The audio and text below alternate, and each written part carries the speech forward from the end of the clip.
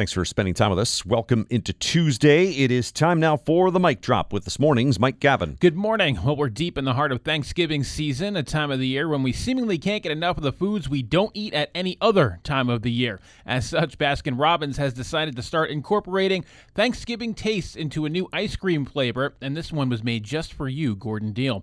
The name of the flavor is Turkey Day Fixins, but won't actually contain any turkey flavors. Instead, customers will be able to sample honey cornbread, spiced sweet potato, and ocean spray cranberry all in one bite. As well as this new seasonal ice cream flavor, Baskin-Robbins has also announced they'll be bringing back the much-loved turkey cake. In other Gordon Deal food news, Heinz is getting ready to release a pickle-flavored ketchup, scheduled to make its nationwide debut in 2024.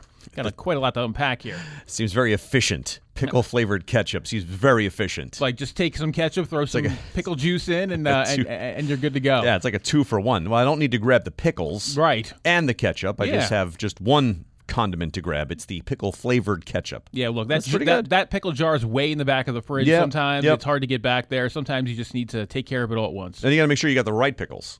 Well, sure, yeah. And you can't necessarily have... I don't know. I did name a pickle. I'm all about the garlic, like the half. Oh, okay. Those the spears or whatever is good for me. Do you get fancy with your pickles then? I'm just like a kosher dill kind of guy. Well, the other ones, like the sweet ones, right? The sweet butter ones or something like that. They don't apply to all sandwiches, I guess. They don't apply to anything as far as I'm concerned. I love pickles, but don't get those sweet pickles away from me. Okay.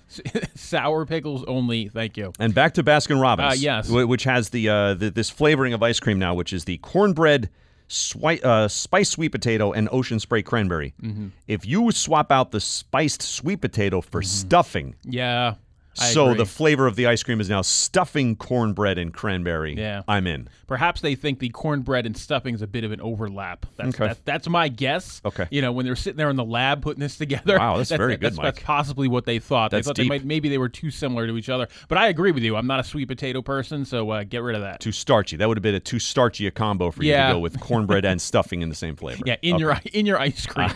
Yeah. And it took 4 years, but the people who stole a gold toilet bowl have finally been found. 4 men have been charged over the theft of an 18-karat golden toilet from a palace in southern England, where it was being kept as an art exhibit before being stolen in an early morning heist in 2019. The fully functioning toilet, valued at nearly $6 million, was part of an exhibition by an Italian conceptual artist at Blenheim Palace, which is a major tourist attraction. Police had said at the time of the theft that burglars broke into the palace with 2 vehicles and took the toilet sometime before 5 a.m. It was not immediately clear if the toilet, named America, had ever been recovered or has been recovered.